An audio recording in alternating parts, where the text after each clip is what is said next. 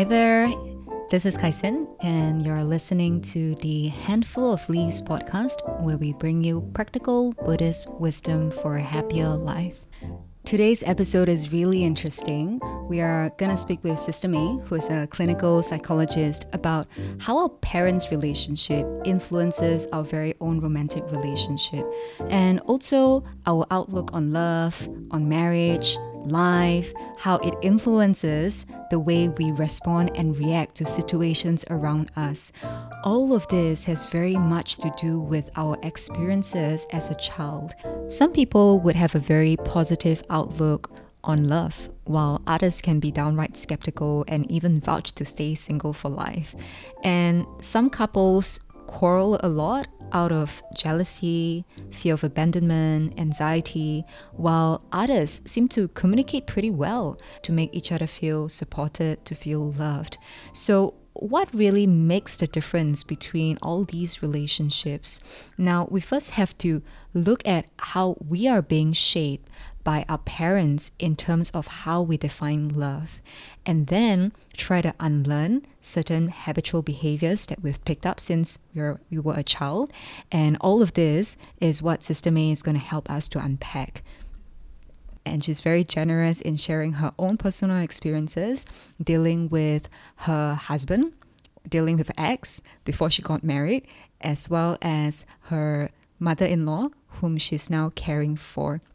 She also shared a couple of examples from working with her clients in order to help us understand certain concepts, especially the part about identifying what is the underlying cause of all these emotions, seeing things as they are in order to sustain a healthier relationship. We will be talking about multi-generational baggages, about attachment styles, how do we navigate situations when we have very different styles from our partner, and how do we communicate well and iron out those differences. Whether you're single, in a relationship, or you're already married, this episode, you're going to learn something from it if you were to pay close attention to the contents of the discussion. I really hope you enjoy the episode and learn lots from it. Without further ado, let's dive right in. Hi, Sister May. We have today Hello. Cheryl and myself chatting with you. Hi. Hello. Thank you for inviting me. It's our pleasure. Sister May, I know that you are very active in the Buddhist scene, giving a lot of talks, and your day job, you're a senior clinical psychologist and you teach people how to parent well. I don't think I do your job justice, so I think it's better for you to share with our listeners, just very Mm. briefly, what do you do and what you're passionate about? Thank you, Kai Sing. I'm a senior clinical psychologist. I am more like a part-time clinician now. I'm also a caregiver for my mother-in-law who is having some stroke and dementia concern. In my work, my so-called special expertise is guiding parents into mindful parenting. So I incorporate mindfulness in my work. And of course, I do see youth, young adults, and all that. So whenever they come with concerns, I always have that family at the back of my mind on how they are being brought up or how they are being shaped in terms of how they see things and experience things. You mentioned Yeah. something interesting, like how our parents change the way we see things. Can you give a Mm. couple of examples and what are some of the common scenarios? I think a very simple example is our way of doing things, perhaps say cleanliness. Some people are not particular about it because the parents are not really this so much. Perhaps they emphasize on their academic work and whatnot. So in terms of personal cleanliness or hygiene, they may not be paying so much of attention. In terms of relationship, like in a single parent family, perhaps the child is in a relationship, they tend to be very careful in terms of relating themselves to the partner because they really want to savor that relationship. And some become very conscious. They are very alert about how the partner relate to them and all that. So what they have experienced in terms of their upbringing that transpired to their relationship. I think particularly in romantic relationships because the dynamics that we see from our parents is the first time we witness love between two people. So I remember having this conversation with my friend. A little bit of background: my parents always fight, always quarrel. There's not a day where you don't hear like shouting with each other. So I have a rather pessimistic view on relationships or long term love. So I told my friend, I think relationships is meant to be a short term thing. If you get together with a person and you don't feel like the person kind of contributes, it makes sense for you to go your own ways. But my friend who grew up in a relationship where their parents model a lot of loving behavior, even till their 60s, 70s, they're still saying like, I love you very much, dear, things like that. And he had a very optimistic view of relationship. He was saying, love is possible to go all the way to the end. It's the most beautiful thing in the world and things like that. So I found it very surprising because before talking to him, I didn't realize that people could have that kind of view where a loving relationship is possible after 40, 30 years of marriage. Yeah, so Mm, it's just crazy how much our parents can affect our view. And when you're giving the example of the single parent kind of dynamics and the children sometimes being very careful with their partner because it's the love that they don't want to lose, a thought yeah. that came up to me was like, can an apple really fall very far from the tree? Like, are we able to really not take after the mistakes of our parents and build something positive if all we have seen was negative modeling? Of course, like people have the ability to change. They learn and then they change. It requires the intention to shift the dynamic to a ideal one or to a better one. So I always believe that people have ability to change. In a family, you have a parent who maybe model not so pleasant experience for their child, but among the children who grow up in the same family, you will see some repeated the parents marriage pattern, some not.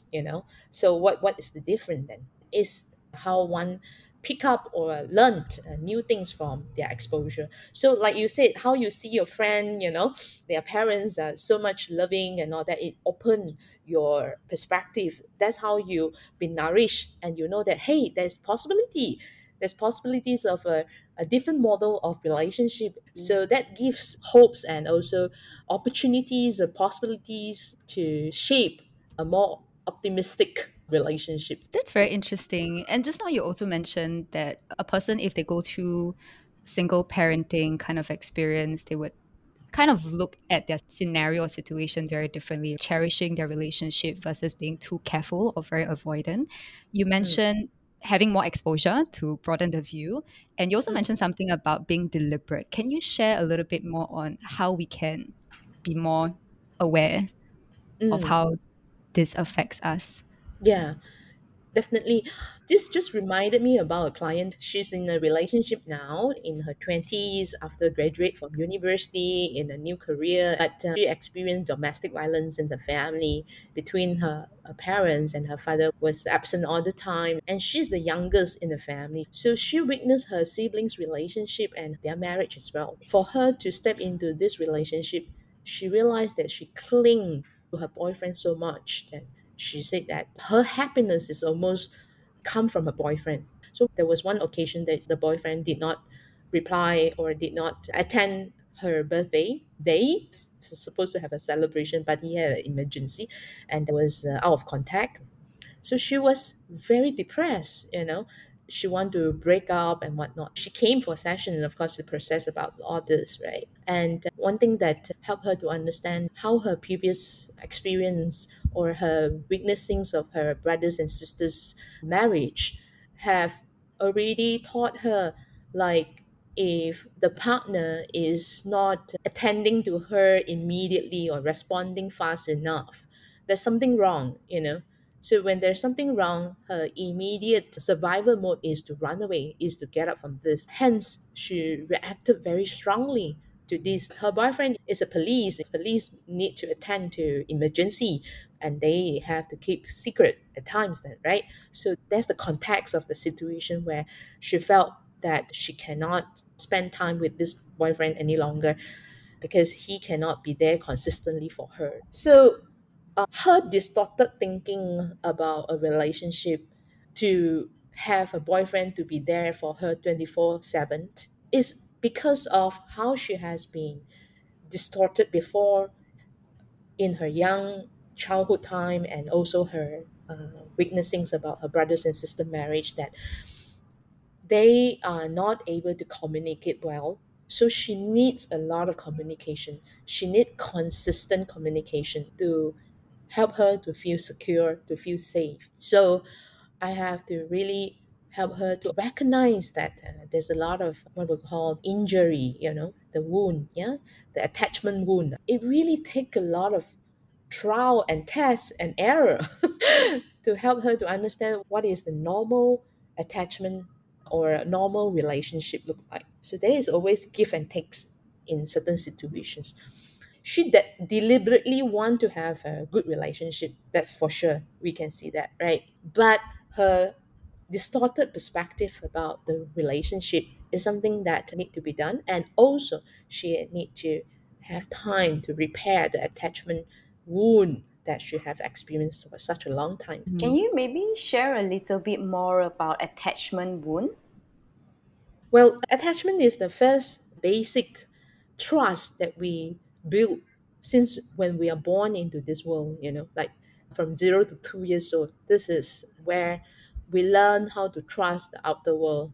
As a baby, we have no ability to take care of ourselves. We have to rely on our caregivers. So whenever we cry, are we given immediate, or are we given the responses that is caring enough for us to feel safe and secure? And some of the time when our parents are not responded immediately, we keep crying. As a baby, we keep crying, until we receive. So some of the baby, they learn that they have to cry hard to get attention. Maybe learn to cry harder, because when they cry harder, their caregiver responded. Perhaps some of the children, they use their way to manipulate so that they can, say for example, do a lot of things to make other people happy so that their needs are fulfilled. So this attachment wound happened to certain level to each of us, including you and me here. I wouldn't say that there is no one without attachment wound, but how do we heal from this attachment wound is that from the way when we are growing up, how we build relationship with other people, and then how we are being responded by the outside world, it will help us to repair. Or some people, they further injured from inside. It reinforces the belief that is unhelpful when the interactions with people become negative. Correct. Yeah. So this is very much the interpersonal process of building trust and also a worldview. I'm just very curious. Do you have any attachment wounds that you're open to share? How has it affected your past relationships, or how do you see it show up in your current marriage? Okay. I do have two relationships before my current marriage. I think the second relationship is the one that I felt very, very much hurtful to say that. But also a very important lesson that I learned about myself, and how I step into marriage is also because from that relationship I really learned more about what is called moderately good relationship. Of course, in every relationship, we hope that this is our last relationship, right? I don't know about youth nowadays, but for a person who want a serious relationship, we always wanted that relationship to be the last one. So what happened in that relationship? The relationship was actually not approved by the ex-boyfriend's family. So we have to break up because of that. At one time, I'm very resentful, that how come on one hand that both of us are so much in love, but on the other hand that we have to submit to our parents. We always say that love is between two person, and what I learned from that is that the parents is also part of our relationship, although they are not directly involved, but we carry them behind, our shoulder when we come to the relationship. So what I can see is that when I was thrown into such a disapproved relationship, my instinct is I want to rebel. I want to prove to Mm, you that you're wrong, that you didn't choose me, that you're wrong. That kind of mm. ego. Yeah. So this is what my mother is, my mother always like, I'm not going to bend down to you. Yeah, you look down at me or whatnot. I will even strive to do the best. Yeah, I'm a fighter, my mom too. So I really realized that, how my mom fight with my father. Mm. So in my current marriage, I'm living with my parents-in-law. I do appreciate this part because I know a lot of youth nowadays, perhaps if they're married, they will choose not to live with their parents-in-law. But I can see that when I'm living with my parents-in-law, I can understand my husband much, much better, and I can empathize his situations. Somehow he also appreciate me more because I appreciate his parents by taking care of them and whatnot. So I guess it's a give and take in my relationship. So while I'm learning how to rebel reasonably, I also learn to respect more. I think this is an important lesson that I learned. And now currently I'm in the marriage. I am applying what didn't happen in my parents' relationship now is happening in my own. Thanks for sharing. So, if I can put what you have shared in clear steps, it almost seemed like we need to first be aware of our behaviors and then investigate. Because behaviors usually have some form of hidden expectations, right? And then we reevaluate what are the causes. Is it caused by our parents? How does it translate to our current relationship? And then we rebuild and repair. And I'm thinking, at which point in the journey did you become aware that there is this cause and effect? Is it when you feel really angry, or do you have to be deliberate in reflecting all the time, even when things are peaceful and calm? How can we build healthier relationships through whatever we have just discussed? Mm. Of course, when you are in the mud, you need to learn how to survive, or maybe to stand still and to really look what else can be different, can be done differently. I would say that actually, I learn a lot when I'm actually in the challenges. Those situations or those challenges from day to day basis can be a small thing like didn't reply messages or forgetting something, or do a big thing like perhaps a sickness or a trauma. I find that when I was thrown to challenges, especially like a romantic relationship challenges, I really needed a lot of space to talk, to express my feelings, my thinking. I was lucky that I had my friend at that time and time to look back at myself, what is actually happening, because I was pointing fingers. It's very hard for me to reflect on my own self. When I was hurt, I was thinking I was hurt, I was injured by another person. That was my younger self. What I'm learning now is that when I'm able to practice meditations or mindfulness more often, I find myself to really be at peace to look at my own struggles from within rather than pointing finger out. For example, now that I'm taking care of my mother-in-law, she has a lot of pain, has a lot of difficulties. She cannot move easily and whatnot. So every time when I move her and all that, she will scold and she will shout. So every day I have to really practice patience and also acceptance of who she is.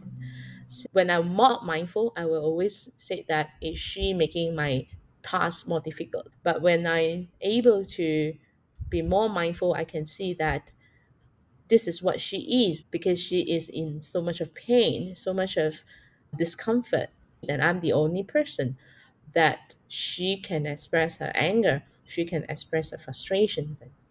So she scold not because of me. It took a long time, keep reflecting on this to realize that the anger that I had is actually me myself that is holding on to my expectation, how she should behave, how she should be appreciating my effort and all that. So I realized that, wow, okay, that's me who is the I, the mind, the self that is being polluted or being tainted by my own expectations, which added more struggles to me to connect with my mother-in-law. So this realization only come quite recently, I would say. Mm. Although I've been practicing for a few years and all that. This is a breakthrough, man. So I really see that daily practice is important. We might not be getting there so easily, but every little effort, make however small it still lead us to one step or maybe one baby step forward. Curious, how do you get that sense of expectation for reciprocity? And did that also strain your relationship with your husband, if it's not too personal to share? Because typically, Mm, romantic relationship is affected by our parents as well, right? yeah, definitely. My husband and my mother-in-law, they do not have a good relationship, but they still somewhat in a cordial relationship. So many times I am the middle person. So I do have that grudges, like, why me? Like I'm the external person. I can say that very easily, seeing that I'm the so-called the outsiders in the family. So this is where the me, the mind, the I come in, that is so strong, that is holding on this kind of boundaries that I am not supposed to be involved. Yeah. And I will also try to throw back so-called the responsibility back to him. Finger pointing and blaming. Yeah, correct. The finger pointing again come out. I realize that when I'm not able to take care of myself, it happens when I'm burnt out or when I'm overwhelmed with things, then of course it will burn my husband as well. Mm. Yeah. But I'm happy that when I complain and all that, I am given the cuddles that I need. I'm given the listening ear that I need from my husband, even though he doesn't help much, but he is there to listen. Oh, okay, okay, I understand. 辛苦了,辛苦了. That itself suit me a little bit, so that I know I can continue. I'm not alone in that journey, even though I expect him to help physically more. But I know that there are certain challenges between him and his mother. So what I can see here is that this kind of parent child baggages, it really needs your courage, your intention to step into, to face it again, so that you can reconcile slowly. I felt that it benefited me a lot to know that what is moderately good. Mm. I do not have to be good, but moderately good. I think that's what is good enough. Yeah. That's interesting. Moderately good is good enough. So I guess what we can say from that is that there's not going to be a perfect relationship, be it with your partner or your partner's family. And as long as you are able to be content with what is going well, finding the goodness in what is going well, that would make it good enough. Is that right? The contentment come from really understanding about the nature of things. The nature of thing means that is how it is, has been, they have been living in such a situation, or things have been done in such a situation in this nature for a long time. When we are there, we if we do not have enough of understanding, we may not be content with such a situation. We want to change things, we want to have our way, we want to perhaps insert new things. So it really take a long time to get to understand and accept the nature of things as they are. That is really the contentment, that you know that this is good enough. I think, like, as a Buddhist, right, I want to be very wary about this contentment, as accepting it as good enough in a very resigned way. You're just like 算了. I don't know how to translate. Kai Xing help. Forget it. Yes. Yeah, like forgetting the opposite of that would be, I think I deserve better. I should get more. I should do more. So it's very hard to balance. And just tying it back to what you mentioned just now about attachment wounds, right? So everyone Mm, hurts differently, everyone has been conditioned differently. So how do you know you're doing yourself justice, in the sense that you're mm, fulfilling your needs as a result of your attachment wounds, versus you're settling mm. for Settling for very hard, less. not settling for less, but you're trying to not live with an unhelpful coping mechanism. Does it make sense? Mm. How do we still have our own individuality while we are living as a couple, or we are living as a family. Mm. So this is where you really have to understand.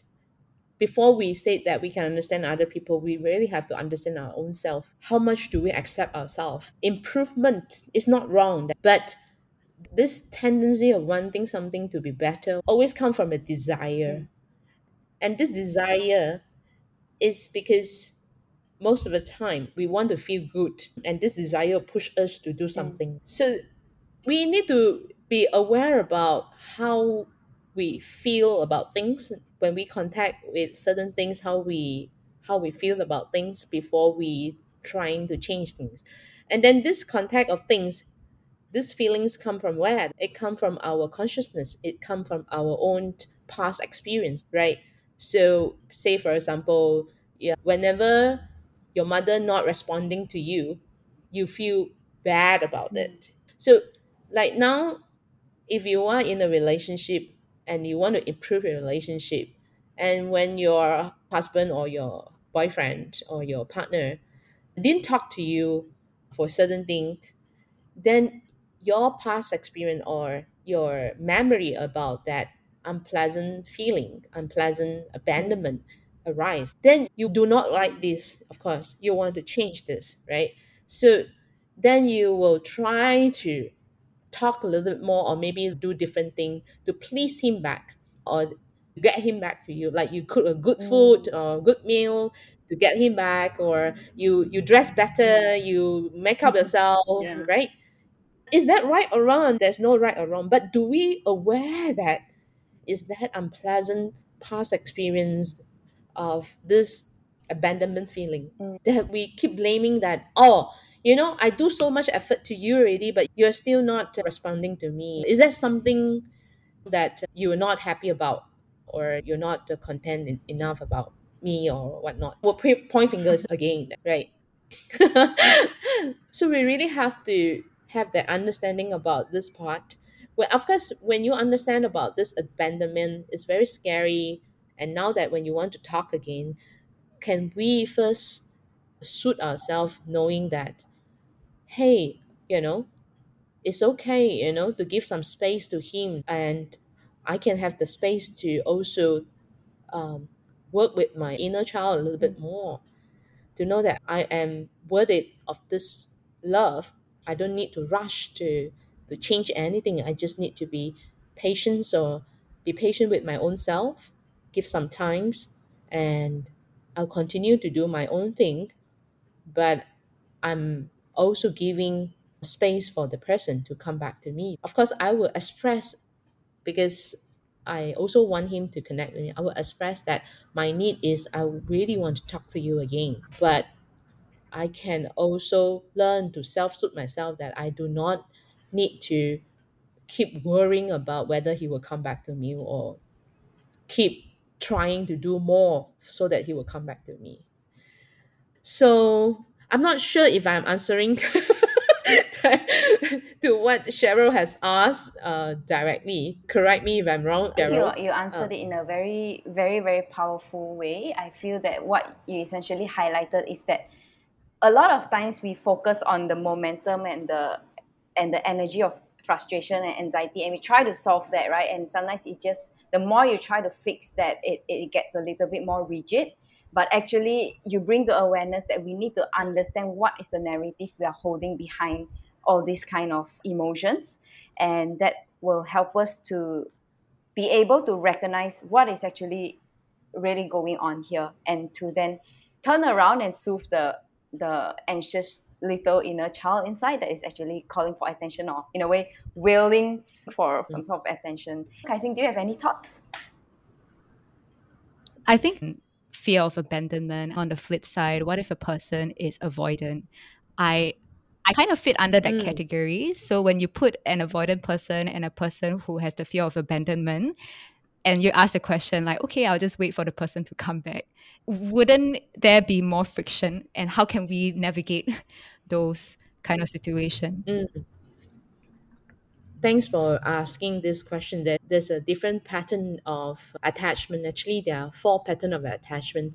If you will have to categorize it, this is between parent and child. Secure attachment, there is avoidant attachment, there is anxious attachment, and there is what we call disorganized attachment style. So for a person who is more on the avoidant attachment style, when they have concern, they may avoid it. Correct me if I'm wrong, Kaising, if I understand you correctly. When you have a conflict, perhaps you will tend to not wanting to talk about it, or you want to talk about it. It's more of How does it like work give for me you? some space to process things first. I don't really want to tackle the Mm, issue head on. I'm not ready yet. Yeah, like say if my partner were to feel anxious, then it would be quite difficult to deal with, right? Just like talk to me, tell me what's wrong. Then how do you reconcile? Because on one hand, I have my needs, like give me space. Then if my partner mm, feels that the space creates anxiety, how can one mm. navigate that situation? In situation like this, perhaps for the avoidant, he or she could learn to give a timeline, because when you work with another person who is what we call the anxious attachment style, giving an expectations will be Mm. helpful, to know that, hey, I will come back to you, give me 2 days to think about it. So this is also to help the person with avoidant attachment style to also learn how to face it, because maybe it is very hard to talk about issues for the avoidance style, because they want to avoid unpleasant situation, to handle conflict. It become very scary, so how to stay through the unpleasant feeling is what the avoidant style person can learn, to stay there, not run away. You can choose not to say anything, but to stay there, to not going away, just be present. Yeah, I think that's a big learning. It take a lot of courage for the person to stay there. Yeah, that's very helpful. So it's about understanding, yes, I have my needs, but then also I can't run away forever and find a common ground. Yeah, that's helpful. And I'm Mm. thinking to wrap up our chat. Do you have any practical daily practice that we can adopt to build stronger relationship? Is there a number of frequency, or like how frequent we should check in with our partners, or how frequent should we reflect on our behaviors and how that link to our relationship with our parents or our parents' relationship with each other? Yeah, any practical advice? For me, the practice of mindfulness to deepen your own self in terms of being able to stay still, whether or not you are in the challenges or whatnot, to learn how to stay still is very, very helpful. Like you can have time to come back to your breathing in a day, just to really take a moment to be with your present breathing, the present body sensations. That's always very helpful. In psychological term, we name it as grounding, because in day-to-day tasks, there's so many things that happened, conversations, thoughts, ideas, and then problem solving issues and whatnot. So it's very much up here, the mind is always active and thinking and have to process information. So to have a time to ground, to come back to the body, to the sensations, to the body senses is very helpful, so that we know that our hands still feels, our legs still touch, our tongue still tastes, our nose still breathe well and all that. And of course, if there is also opportunity to reflect, say for example, to really allow yourself have a space to be with the feeling. I know that a lot of youth, they will share that some of the time they say that I don't know how I feel. I just feel blank. I just want to lie down, do nothing. I just felt like not doing anything. So this is where the need to be with the feeling, to be with the emotions will arise when they are overwhelmed, maybe, or when they finish one thing, they will have the emptiness, empty kind of sensations. It's actually not really empty. If we really look into it, maybe there's so much of feelings that you can't name even one. It's a sense of loss, perhaps sometimes. So, to have a time for us to write or to expressing to friend, or maybe to really write down about ourselves, like, hey, how have you been doing? Or to have time to really be in touch with the nature and just sit there and be soaked by the wind, by the air, by the nature. That is to take care of our own feelings and our own senses, so that we are not so lost.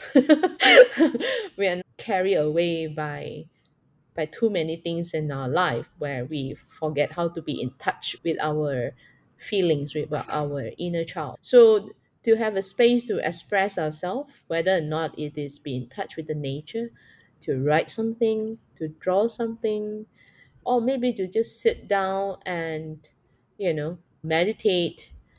I think that is very important. Yeah, just be. It's interesting how you bring it back to ourselves when we stabilize our inner child, meet our own needs, and be able to self soothe, then our relationship with our partners would be so much healthier because it's not like we're trying to fill a void or a form of lack. And our behavior around them would also change because our needs are met.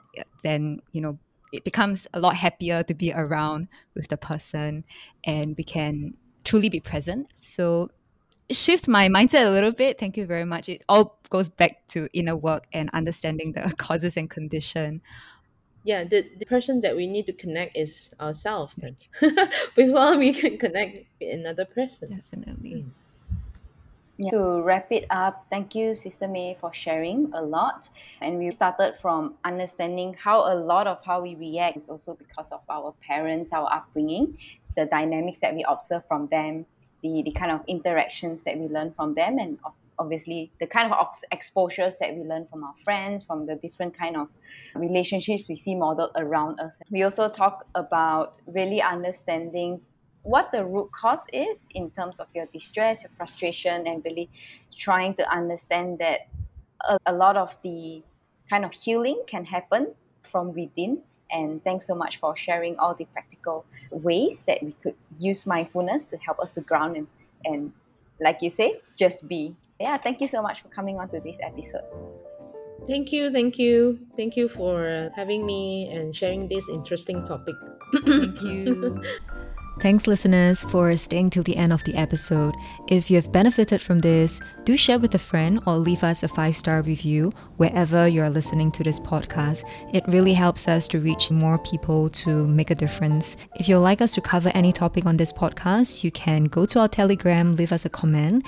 Otherwise, till the next episode, may you stay happy and wise.